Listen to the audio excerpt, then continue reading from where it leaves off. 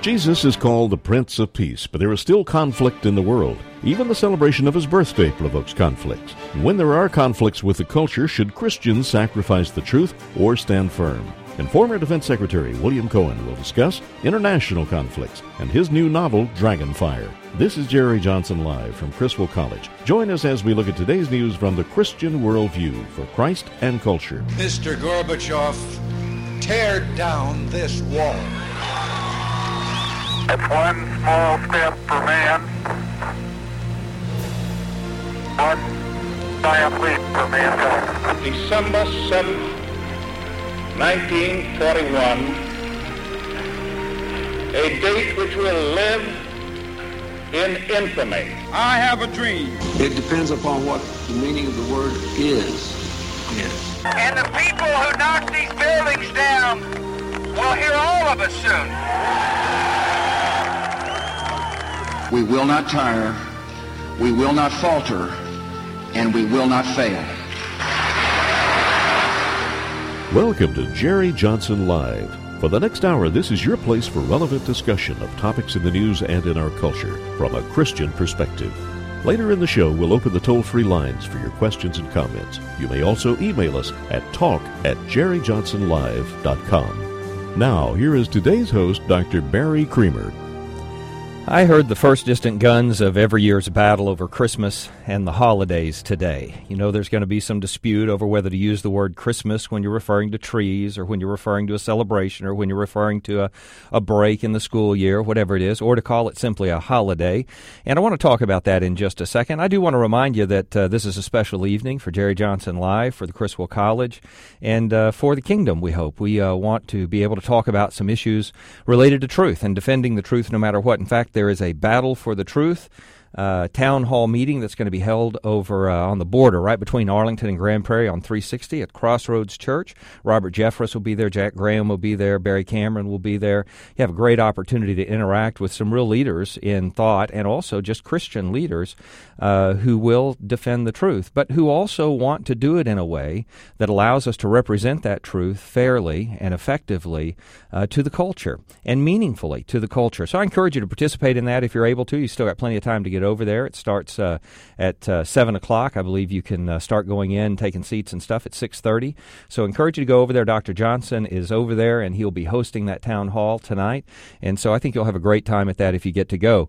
I do want to mention to you the reason I brought up Christmas and hearing those shots being fired in the battle about it is because Lowe's, the hardware store where I shop often, put out a holiday catalog just recently. And I have a couple of pages from that catalog in front of me right here.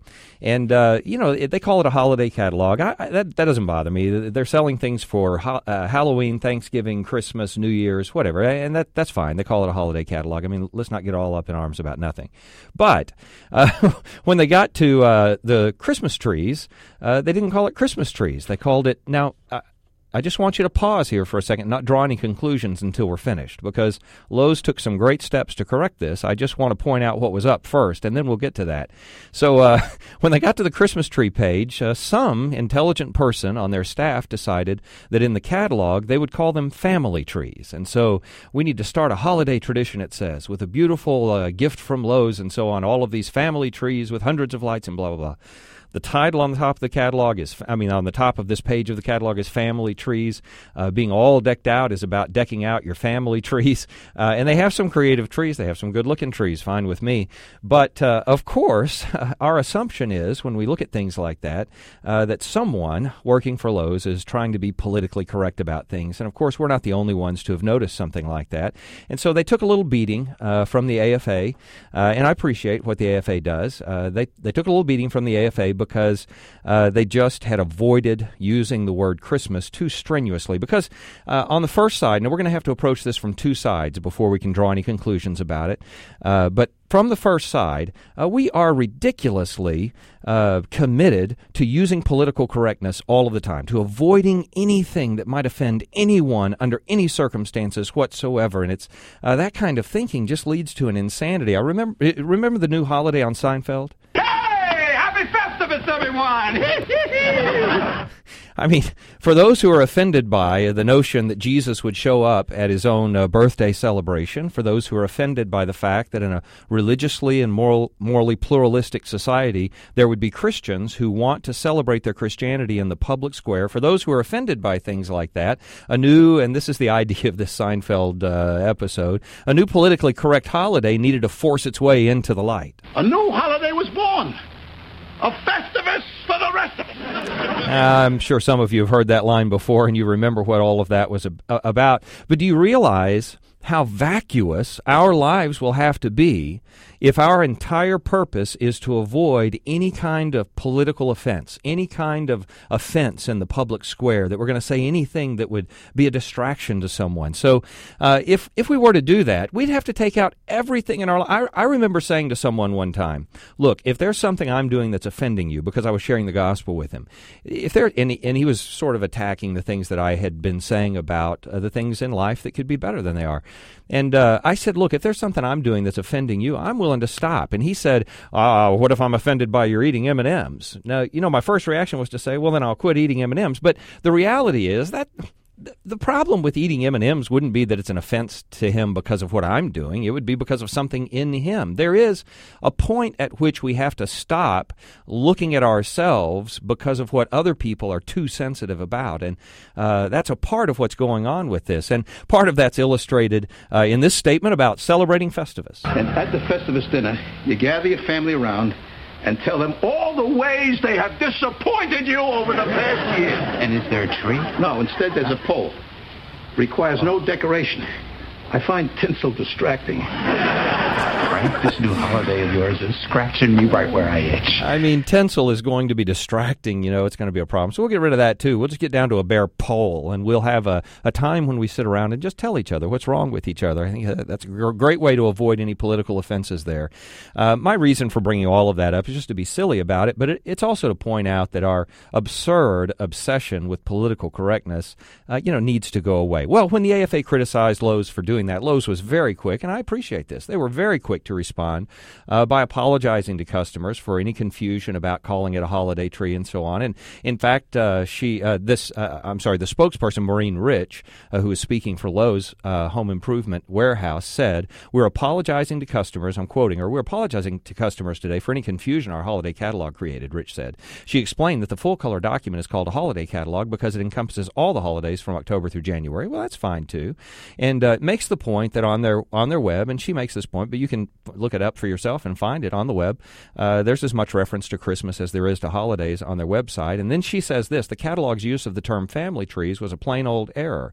Those particular pages dealt with Christmas trees, she said, and the creative group responsible for laying out the catalog put family trees at the top to mirror the other family-oriented headlines on the page. So the deal is they're saying, it was just a naive mistake. We didn't mean to do that. Now, I suspect that somebody had to think to themselves, we're going to call these family trees. Isn't that absurd? I mean, they're Christmas trees, and somebody had to bring that up, and somebody else must have said, well, this will be a good way to stay out of the Christmas wars, and we can just call it holiday tree, and it'll match everything else we're doing, and we won't have to worry about it. But then they caught the flack that comes from us as Christians when we say, look, if I'm going to a store and it's selling Christmas trees, I want to be able to call it a Christmas tree. That's how I want to refer to it. And so what do? They correct it. And they say, well, look, because I'll tell you the truth. I doubt Lowe's cares whether they call it a Christmas tree or a family tree. I doubt they care. And that's fine with me because they're there to make money. That's what they do. And I love the fact that they make money and support so many people and all of that. So fantastic. Good for them.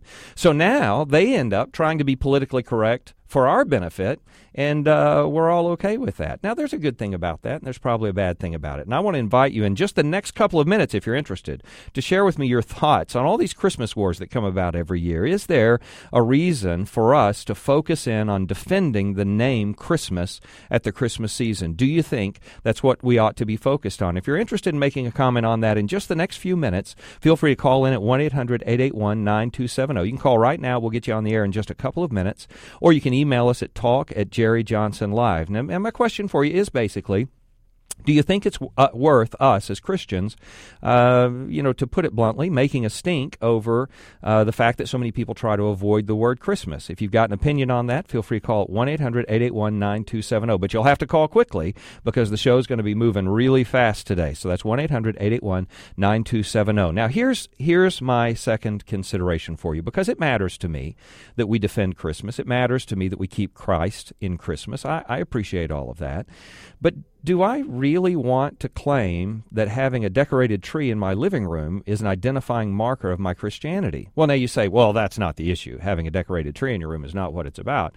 It's the word Christmas, and that contains the name of Christ. And that is important to me. Honestly, it is important to me. I just want us to consider the whole picture here, because it's not just the name Christ. We don't call it Christ's birth celebration. Some people do. Some people put that on their yard, and I appreciate that. They celebrate the nativity, and they don't even use the word Christmas. They just talk about the nativity and the first Advent, things like that.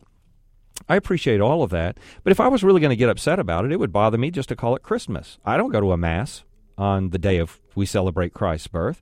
I go to a church service. I usually go to a candlelight service, but it's not a Mass, for heaven's sake. I don't participate in Mass as a Baptist. That's not what I do. You may. That's fine. I'm just saying, if I'm going to be really concerned about names and things, why am I not concerned about that as well? Well, you can think about that, decide what you want to about it. My line of reasoning is not that we should not be concerned about it. It's just that we also need to be concerned about our Christian testimony. All right, Taylor in Mansfield, I appreciate you calling in. And what is it you want to share with us?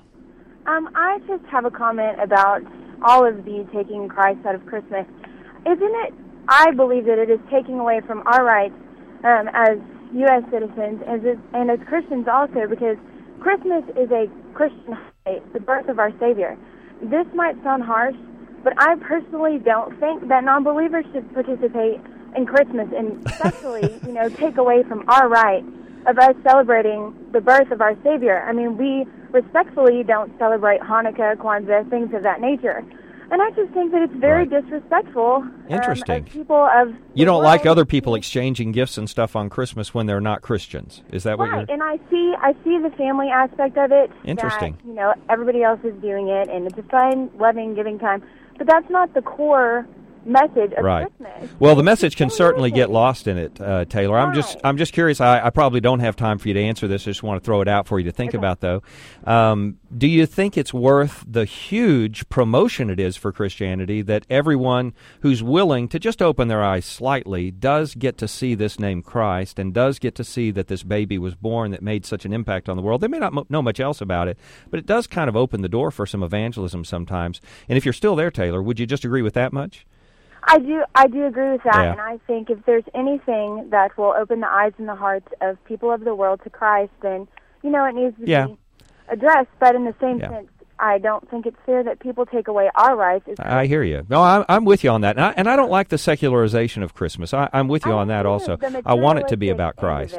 So, exactly. Thanks, Taylor. I appreciate your opinion. Thanks for sharing it with us. Stacy, I appreciate you calling in from Dallas. You've only got a minute or so to share it with us, but I'd love to hear your opinion about this.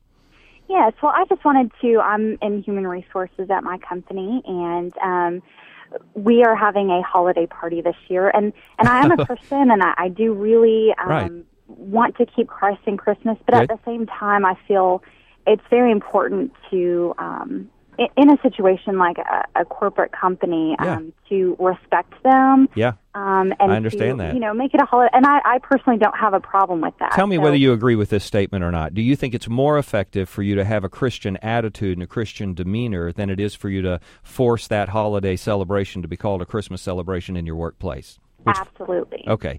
I figured that's where you would go, and I appreciate you sharing that with us. Stacy, again, a great call. I hate to move on. I'm going to try in 30 seconds to get Sharon in from San Angelo. Sharon, what do you think about Christmas? I think Christmas is an opportunity for Christians to be evangelical and not war over the name, but instead explain it, maybe educate, and maybe hopefully win someone to Christ. Boy, I hear you. We ought to be making it evangelical. I appreciate that. Great calls, y'all. I appreciate it very much. We're going to take a break here in a second, but when we come back, we're going to be talking about something completely different, very interesting. Some of our most important current conflicts are not internal to our culture at all, like the Christmas conflict we were talking about. In fact, they're straight-up international conflicts over the very existence of America and a Western way of life. That's why we're privileged to have this guest guest with us, William S. Cohen, in the next segment. We're going to be talking to him about a book that he's written, a novel that he's written, and also his opinion on some international and defense affairs. And we're going to have a great time talking about it. I want you to hang in there and come back to us at Jerry Johnson Live right after this break.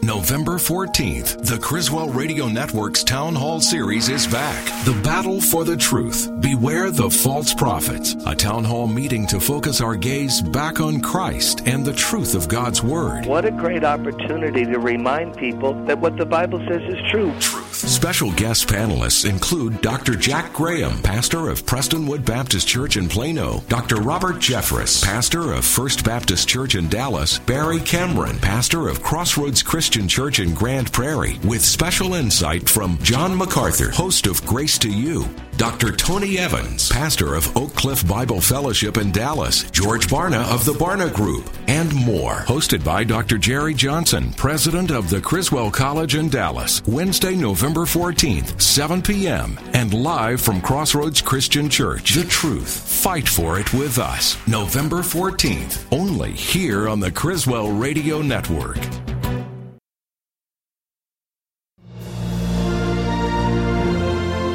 You're listening to Jerry Johnson Live. Now, here's today's host, Dr. Barry Creamer.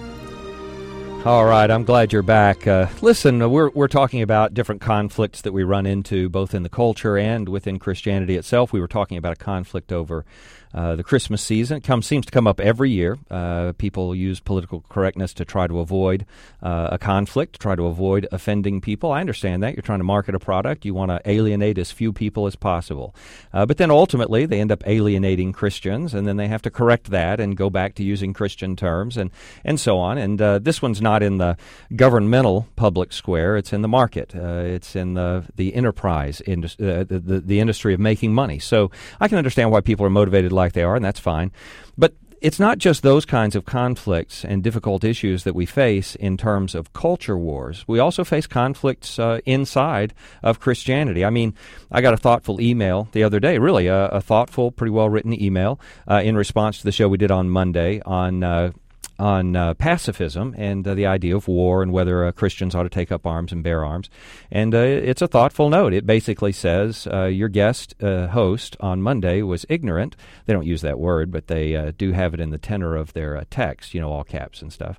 But anyway, your guest was ignorant. He should know that conscientious objectors would never support any kind of violence at any time, not even in defending your own family, so on like that, which is true about some conscientious objectors. It's not true about all of them. Some pacifists are only opposed to personal violence. Some pacifists are only opposed to governmental-type violence, to state-imposed violence. Some pacifists are opposed to all violence. Some pacifists are opposed only to extreme forms of violence, and so on. There's all kinds of different forms of conscientious objection.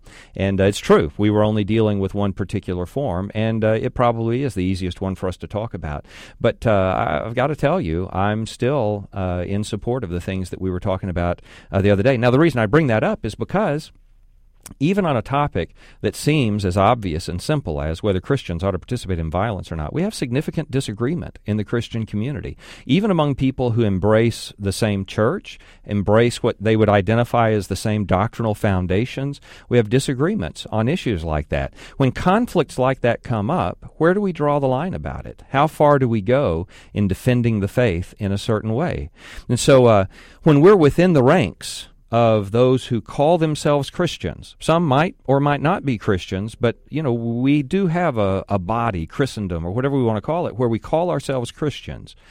Is there a point at which we ought to exclude those who say they're Christian, but whose doctrines say otherwise? That's what we're dealing with right now, because that invokes conflict within Christianity. If all of us agreed, if all of us actually agreed on doctrine and practice and where the lines of personal behavior and all those kinds of things are, then maybe this wouldn't come up. But the reality is it does come up, and it comes up everywhere. And how is it that we figure out where to draw the line there? In fact, there's a passage passage in the New Testament that deals with exactly that topic when John is writing to the elect lady and her children. And it is hard to identify exactly who he's talking to, whether it's actually a home and a family that hosted some Christians who met there, or if that was a church that was meeting in that house, whatever, or if he's referring to the lady as the church. But whoever it is, this is what he says.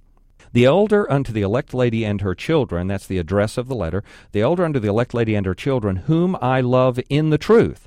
I love, but I love in the truth. Now, there's a double-edged sword to that statement. It's whom I love in the truth, and then he says, and not I only, but also all they that have known the truth. And then he goes on in verse 2 to say, for the truth's sake. The whole point is that when I am a Christian, I am obligated to love other Christians simply because they are other Christians, not because of how I feel about them or what I agree or disagree with them about. I love them for the truth's sake. But I don't love just everybody in that way. I love those who are in the truth for the truth's sake.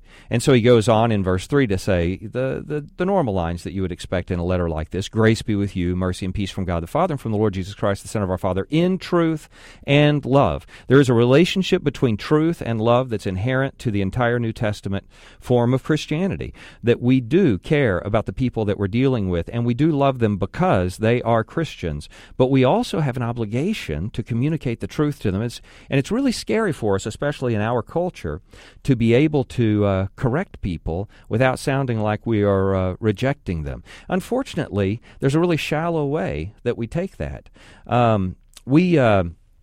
We want to correct someone, like in a classroom where I have students who are arguing about an issue. A student will present their case, and if someone criticizes their position, they will have a tendency sometimes to take it personally, as if they're being personally attacked. But in reality, they're not being personally attacked. Their argument is being criticized. And I actually find great value in that. I personally find great value in being around people who disagree, even violently. I don't mean in violent activity, but I mean in a whole way disagree with me about what I believe, because when I put out my ideas, they're able to cut off the fat from those ideas. They're able to strip it down to just the lean meat, so that finally at the end of the discussion I end up with a really fine fillet of truth. And that's what I want to get down to. I don't have any reason to be afraid of the truth, but I do have a reason, and some of us are afraid of personal attacks. We don't like being uncomfortable with people disagreeing with us. But I want to encourage us not to be so afraid of doing what Jude calls contending for the faith. And I don't want us to be so afraid also of hearing other people contend with the things that we say, because it's in that way that we can interchange on real ideas and come to a conclusion about what the real truth is. In fact, later in that letter, in a letter that's obsessed with love, whom I love in the truth, and all those who have known the truth for the truth's sake, the commandment that he gives is that we ought to walk in love with one another. This is how he says it. Now I beseech you, lady, not as though I wrote a new commandment unto you, but that which we had from the beginning, that we love one another. But this is love, he says. This is love, that we walk after his commandments. There is a set reality, a truth, some facts that he's put out there that we're supposed to live in, that he expects us to obey, and that's the evidence that we're actually walking in his love. And in fact, in the next verse, he says, because there are many deceivers who are entered into the world who confess not that Jesus Christ is coming in the flesh. That, he says, is a deceiver and an antichrist. Man, can you imagine somebody putting out that language today, saying that someone is a deceiver and an antichrist? Even if we disagreed fundamentally with their doctrine, I think people would drop a bomb if they heard those terms. They would just go ballistic.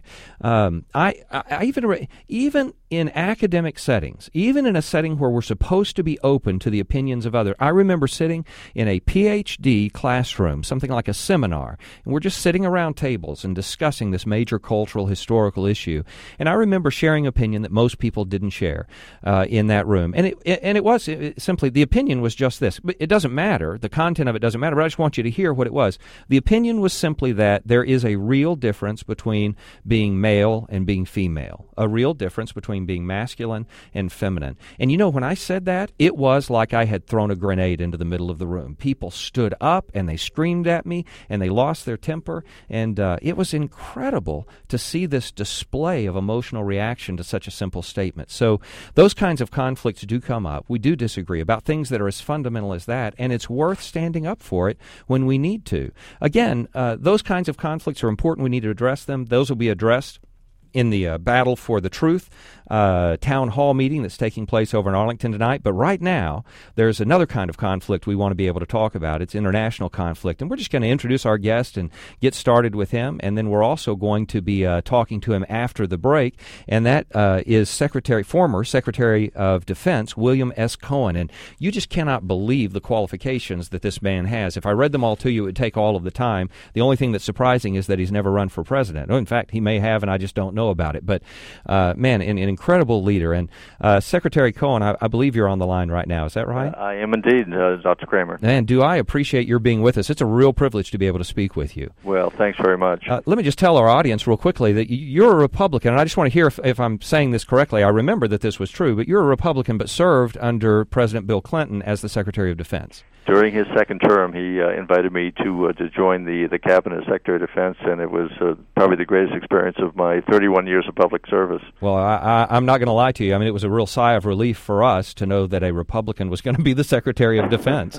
So, well, I'll tell you, President Clinton kept his word to me. I made the one condition I insisted upon, that I never get involved in any partisan or political discussion, and just be able to run the Defense Department, and he kept his word on that. So it turned out to be a really great relationship. And I'm grateful for that service. Now, we're going to ask you quite a few different questions, but the reason we get to have you on the line today is because you've put out this new novel, Dragonfire, right? Right. Now, I'm looking forward to talking to you about it. I've read a few of the opening chapters of it. I haven't had time to finish it yet, so don't spoil it for me, okay? Okay. All right. But I have to admit, I mean, even after reading the first chapter, the first two chapters, actually, not counting the numbers, but reading the first couple of chapters, I was already hooked. It really does sound like it's going to be interesting, and I'm looking forward to seeing where it goes.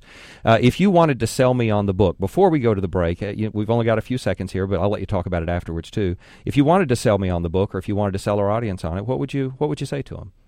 I'd say that this is an opportunity to look behind the scenes, see the kind of politics that are played, the kind of pressures that exist on people who serve in public office, be it the Pentagon, the White House, or Capitol Hill, or those in world capitals. This is an opportunity to take a look behind that curtain. Yeah, I would expect. I can't even imagine how you would do this, because as the Secretary of Defense, you would have access to all of this real intelligence, and then you're writing a novel, a fiction, and it would seem really hard to me to separate the two so that you're not writing the things that you just can't write about, but you are writing. And it seems like you've done that, because you've certainly included enough to keep a person hooked on the flow of the story. Well, what I tried to do is to come this very close to the bone, to make sure that I always keep in my mind, in my writing, the separation between what is classified and not classified, and to make it as real as possible, but to also make sure the reader understands you're still in the realm of fiction, but sure, to cause you to question which is real and which is Memorex. Right. You know, I'm going to let you talk more about the book in just a minute, but I guess your ability to do that is why you got to be the Secretary of Defense, and I didn't, or at least that's one of the reasons. Hey, listen, you're listening to Jerry Johnson Live. We'll be back right after this.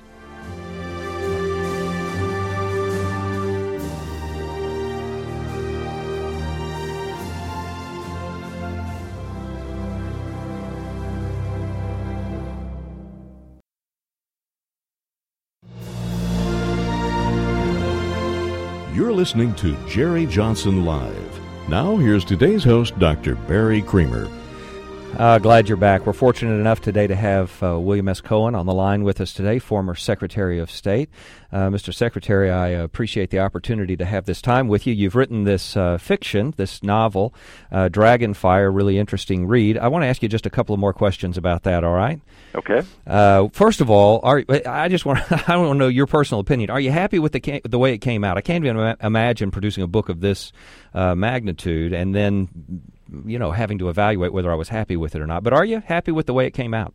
Well, I think every writer is happy when you finally get to the conclusion. Oh, man. And that's one of those things where I think it was Robert Frost who said that every poem begins in delight and ends in wisdom.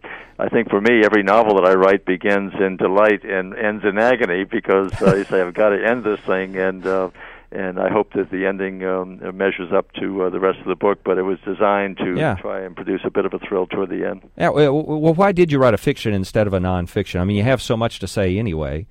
Well, I really wanted to reach a different audience. I certainly could write a nonfiction book of my accounts, both on Capitol Hill and and at the Pentagon, but it's a fairly limited audience, and what I wanted to do is to reach out to people who otherwise wouldn't be interested in politics or be interested in reading a fairly dry dissertation on what goes on at the Pentagon and dealing with budgets and other types of issues. And so I'd hoped I'd reach a broader audience. Now, I read, a lot of times when I read a book, you can sense a political agenda at some point in it. I haven't sensed that yet. I'm not very far into the book yet, though. So is there a political agenda in it? And I don't mean that in a hostile way. I just mean, did you write it with a political agenda, or is it just fun? Or maybe does it play to everyone else's agendas and sort of play on which way they would read it?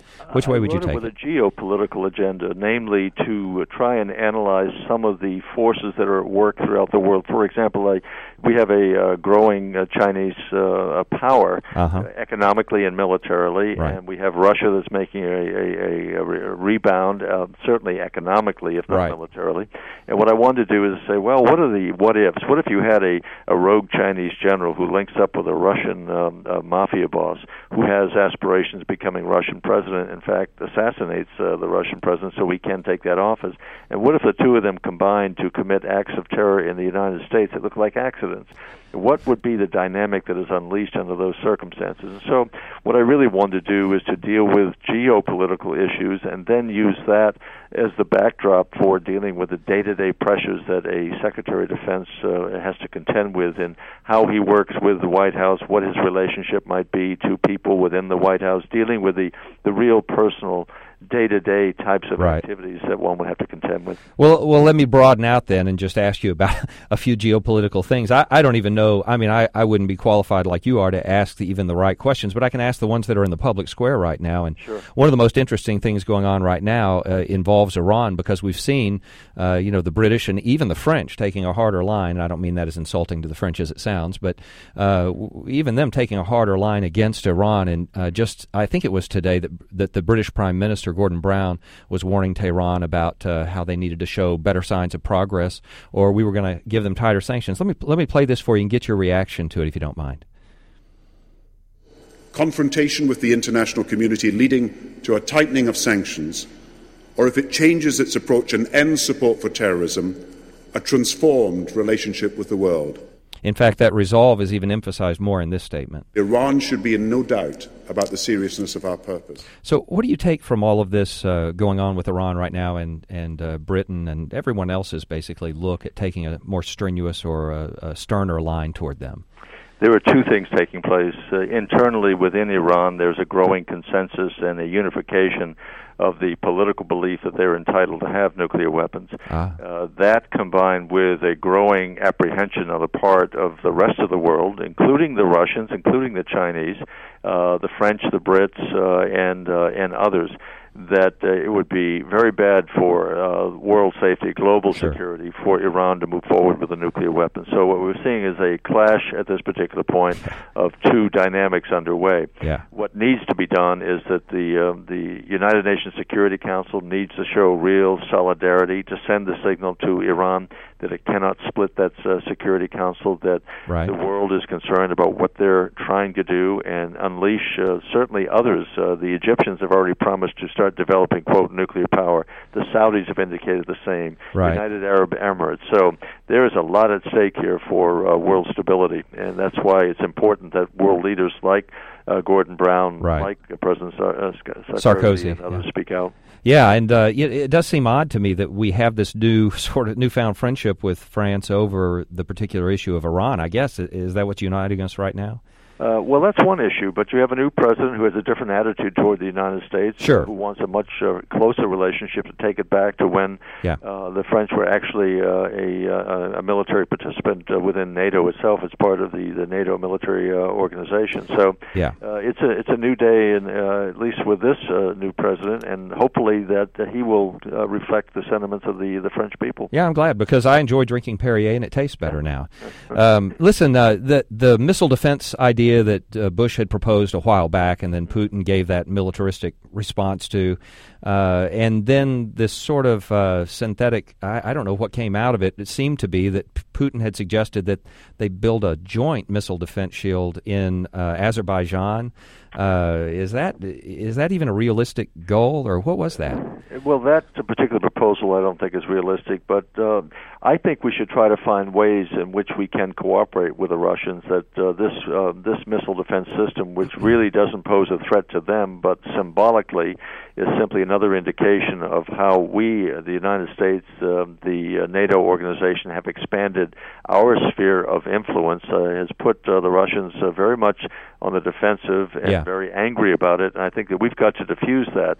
And it's in our interest to do so, because Russia is still a country that consists of some 11 time zones. They have vast resources. Right. They're starting to flex that muscle, and we've got to do whatever we can to see if we can't minimize the friction and maximize the relationship. Just a quick personal opinion. Is Putin trustworthy? Is he somebody that is not going to take things the wrong direction in Russia? I don't think we know at this point. I think that the jury is out. It's clear that he is trying to reconstitute the Russian power, to reconstitute what was the Soviet Empire under the Russian flag. But I think that we still have to deal with him, and deal with him from a position of both respect, but also from one of strength. Okay. All right. I appreciate that. Let me ask you, if you've got time for me to ask you just a couple of more questions. I want to ask in a slightly different direction.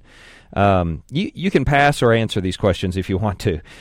First of all, is politically. What do you think of the current Democratic field? What do you think of the current Republican field? Do you have any favorites in there at all?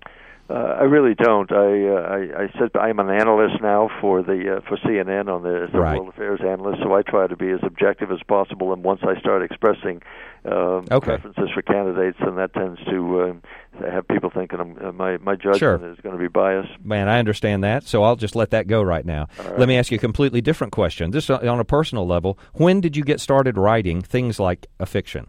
I started writing back when I was in college, and but the first novel I wrote came out in 1985. And I co-authored that with Senator Gary Hart. We wrote a novel called The Double Man, and it also dealt with terrorism and when terrorism started to come to the United States. And so I've been dealing with the subject both in fact and in fiction for many, many years.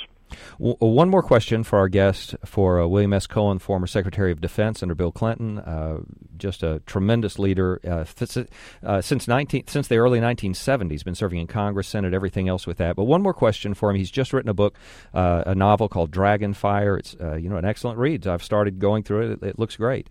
One more question for you, and that is, what would you say, and this is up to you how you want to answer it, what would you say is the most important value you hold? Just what is it that motivates you to do things every day? It is to restore America to its greatness. This is a great country. We're the greatest force for stability on the face of the earth. We're still the good guys. Unfortunately, we're going through a period of time right now when there's a lot of anti-Americanism, and I think that we can turn that around. But what I want to do is I wake up every day and say, how can I help make America great again? And what would you suggest me, my listeners, any of us out here would do in order to help with that process? Because I think just about everybody listening here would agree with that. What we have to do is get back to the core values that made us the pillar of strength for much of the world and rebuilding much of the world following World War II. We've got to get back to having balanced budgets, of having discipline, having self-restraint, of having our currency be strong, and to be a force for good. And that is not only rely upon military power, but upon what is now called smart power, to combine our humanitarian power and desires to help humanity across the globe with a strong military to back up our diplomacy. What we can all do is start supporting those candidates and a return to those values. Hey, you're going to love this one. In 30 or 45 seconds, can you tell me where you would draw the line between sending the military or not sending the military to some conflict that involves other nations? I think you send the military as a last resort only. You should always try to find a way to avoid sending the military. That's always the last choice, and that's the way the military feels as well. They are well prepared to fight and are prepared to fight and die for our causes, but that should be diplomacy, everything but military. Military is a last resort. So the rule is we have to try diplomacy wherever and whenever we can, and failing that, we rely upon the military power. Given the resources and that diplomacy had failed, would you normally try to send the military where there was a genocide going on, for instance? we should try to do so on a multilateral basis. I'm working with Secretary Albright, former Secretary of State, right, and we're working on a task force right now to try and draw some guidelines up for the next administration so that we can, in fact, help through diplomacy, other forms of intervention, prevent genocide from taking place. Wow. Thank you so much, Secretary Cohen, for the time to talk with us. It's been great. Listen, this is Barry Creamer with William S. Cohen. We've been talking about his new book, International Conflict, National Politics. We're on Jerry Johnson Live, and we're going to be back right after this.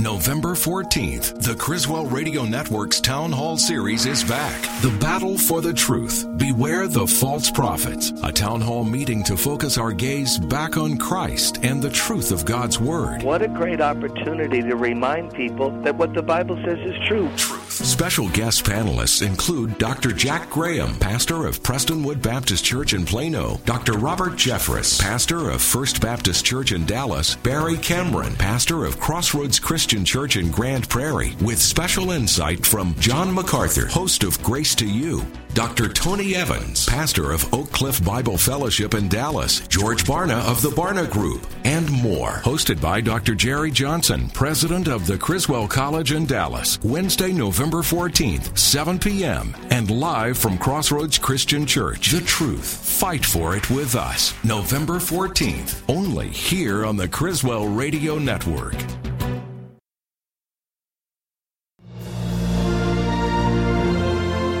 You're listening to Jerry Johnson Live. Now, here's today's host, Dr. Barry Creamer. Oh, it was a real privilege to speak with Secretary Cohen, and I think we're all grateful for the work that he's done in the past, and it's nice to be able to speak with someone who has sort of an inside track on some of these international issues that are going on, and I appreciated his take on a lot of those things. We've been talking about generally in the show conflicts of different kinds, and so we started out talking about conflicts over the culture, introduced the concept that we deal with a lot of conflicts inside of Christendom also, that we deal with conflicts between people who claim to be Christians, and right now one of those conflicts is about who Christians seem to want to endorse for president. We're having a really hard time as Christians agreeing on who is going to represent the values that we stand for in the culture. And in fact, Dr. James Dobson had been, I think, attributed by a few people with an endorsement of Mike Huckabee, and he was trying to be very clear that he has not done that yet. I'm not endorsing anybody, neither Huckabee nor anybody else at this time. And in case we didn't understand exactly what he meant, he says again, I know Mike Huckabee personally. I like him. We talk on the phone. And I don't mean to be disparaging to him at all.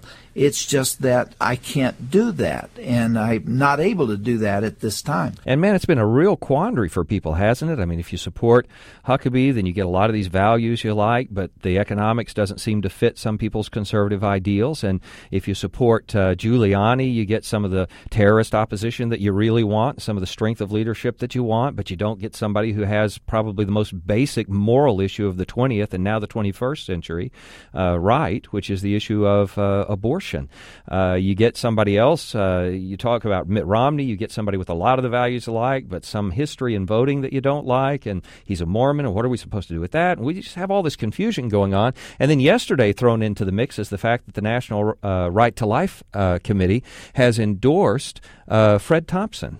This is the first endorsement in the Republican race from a major grassroots pro-life organization representing 50 state organizations and about 3,000 chapters. He also clarifies that the reason they do that is because Thompson's been very consistent in his pro-life voting record.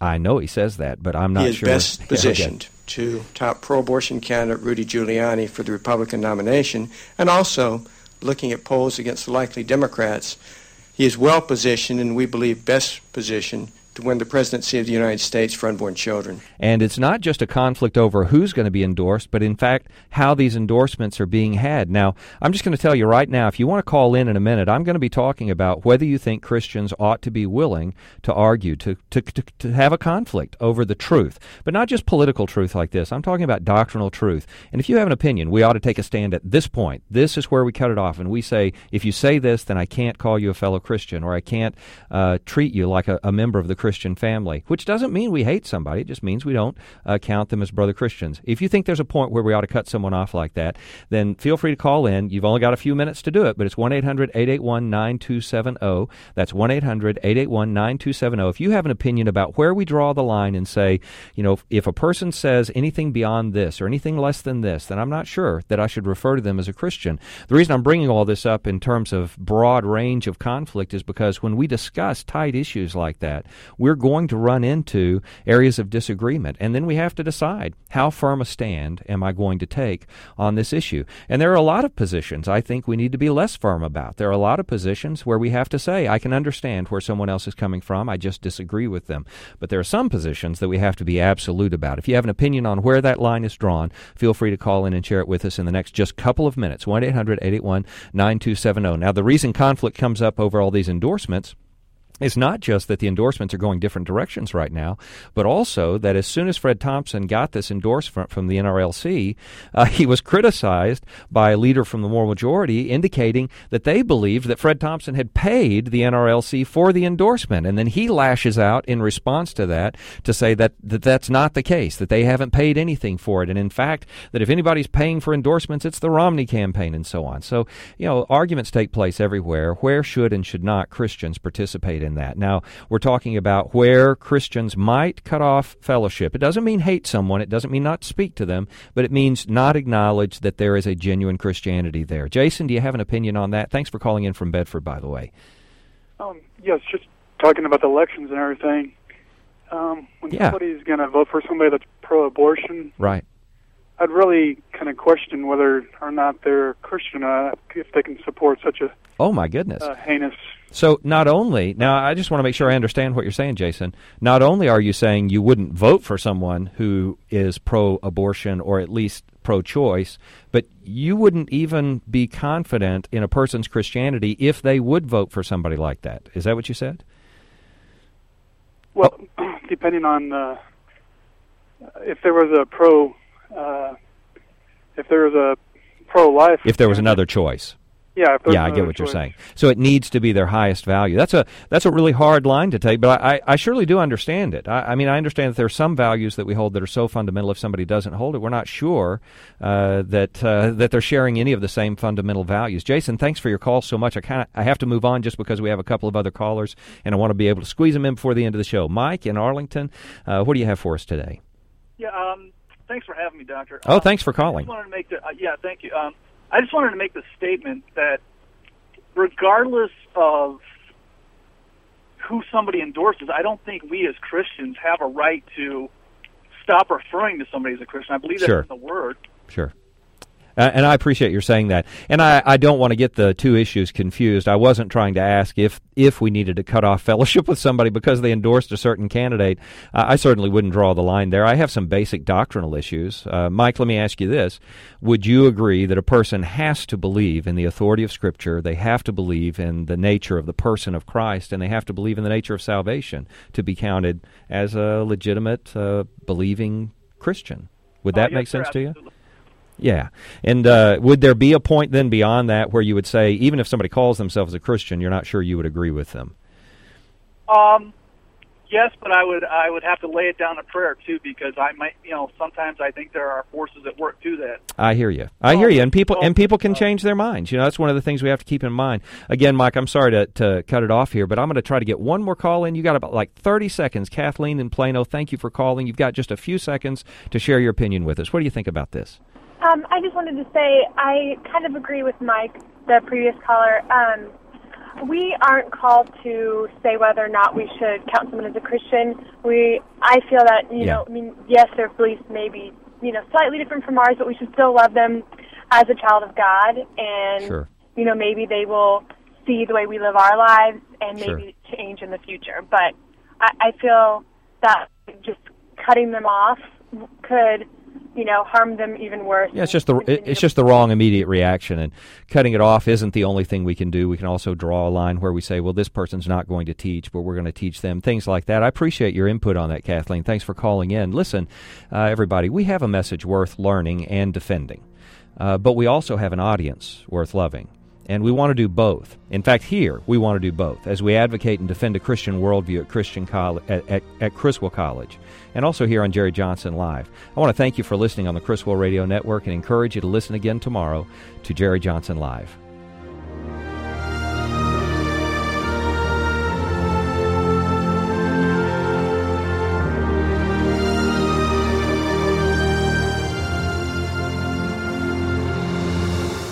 You've been listening to Jerry Johnson Live, a Christian Worldview radio show. Join Dr. Jerry Johnson, president of Criswell College and Criswell Communications, Monday through Friday at 5 p.m. for an hour of relevant discussion of news and culture from a Christian perspective.